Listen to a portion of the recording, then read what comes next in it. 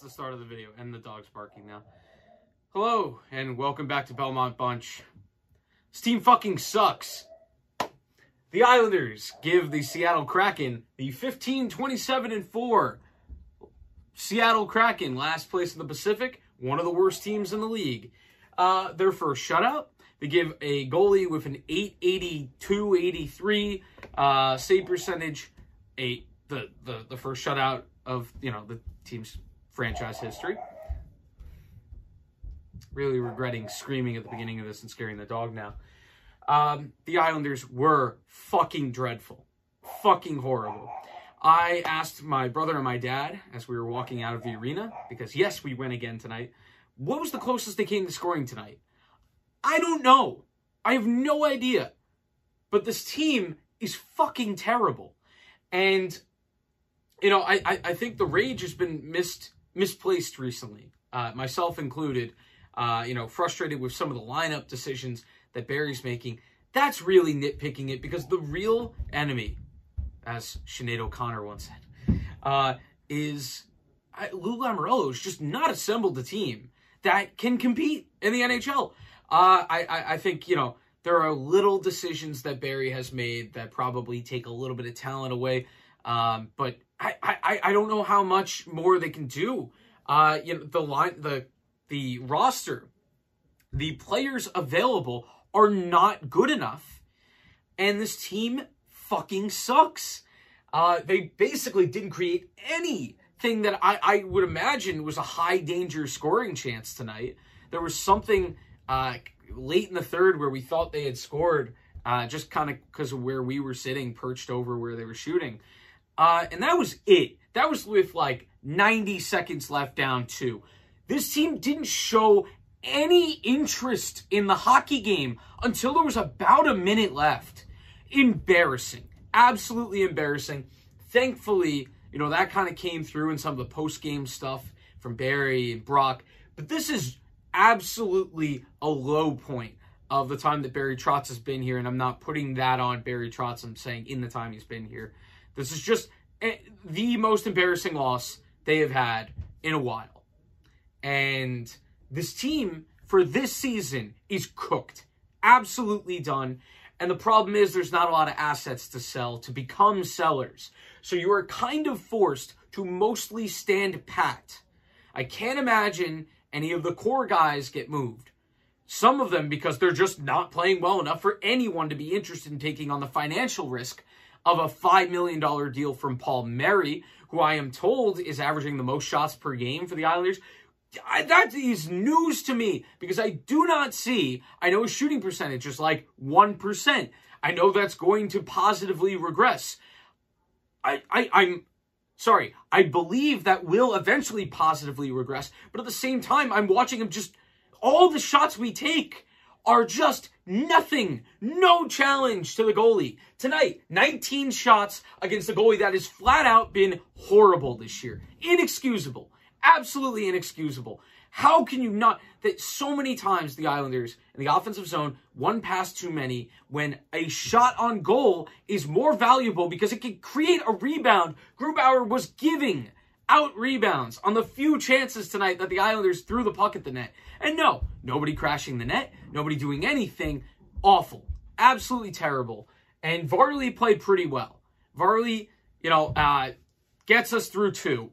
Where we're still somehow scoreless. Well, somehow. Seattle didn't look too great either, which is even worse for the Islanders, is that it wasn't even that they got caved in. I think it's more embarrassing to watch another team not really, kind of just fall into the win. Not to take away, third period, Seattle pretty much took over, and they knew what they were doing from there. But the goal that was allowed, the first goal, is more of a, where are the Islanders here? Where they lose a puck battle behind the net, and there's nobody down low should be making at least that shot more difficult. But no, Jared McCann is able to shoot it before Varley's able to turn around. That is not Varley's fault. This team just doesn't know where to be. And I don't know who was on the ice at that time. I'm just so frustrated that so much is escaping me last minute. But the defense, I can't really get too much on it. That play obviously was frustrating, and they did kind of get danced around on the second goal from Vince Dunn, but that was kind of forwards not doing their defensive role more than the defensemen. Just embarrassing tonight. I didn't notice one Islander where I was like, oh, he's skating pretty well. No. And Barzal tonight, the tough thing about them playing like this is Barzal, like, really, really over, hero ball, as they would say in football. Tries to play hero ball. And, the most talented players in the world, when they play hero ball, can fall flat on their face. Pat Mahomes, just this past week against the Bengals. Just absolutely some really bad giveaways. Really, Seattle should have scored a couple of goals off of giveaways where he, does this move that often works for him, which is kind of stopping right near the blue line and turning to see if somebody is trailing.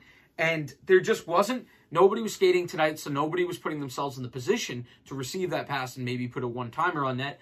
And Barzal was also just too careless with the puck.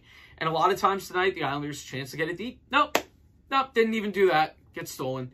So no one escapes scrutiny tonight except Varley, who was fine.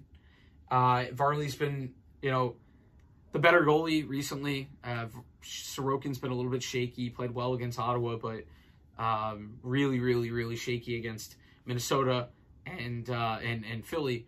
But this team, please, I'm begging you, tank.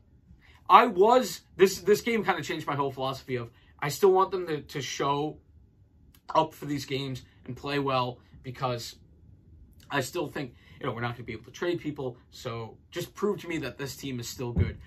I don't know if that can be proven back again. This team sucks. And the fourth line is cooked.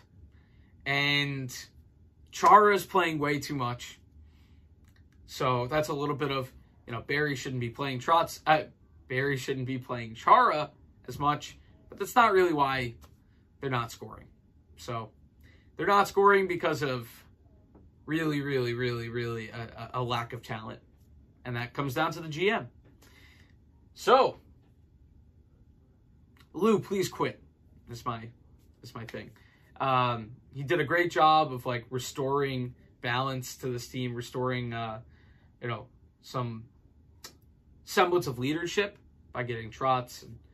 But I think maybe it's time to have a little bit more forward-thinking, maybe more, current-day NHL-based GM who will go out and actually acquire some offensive talent.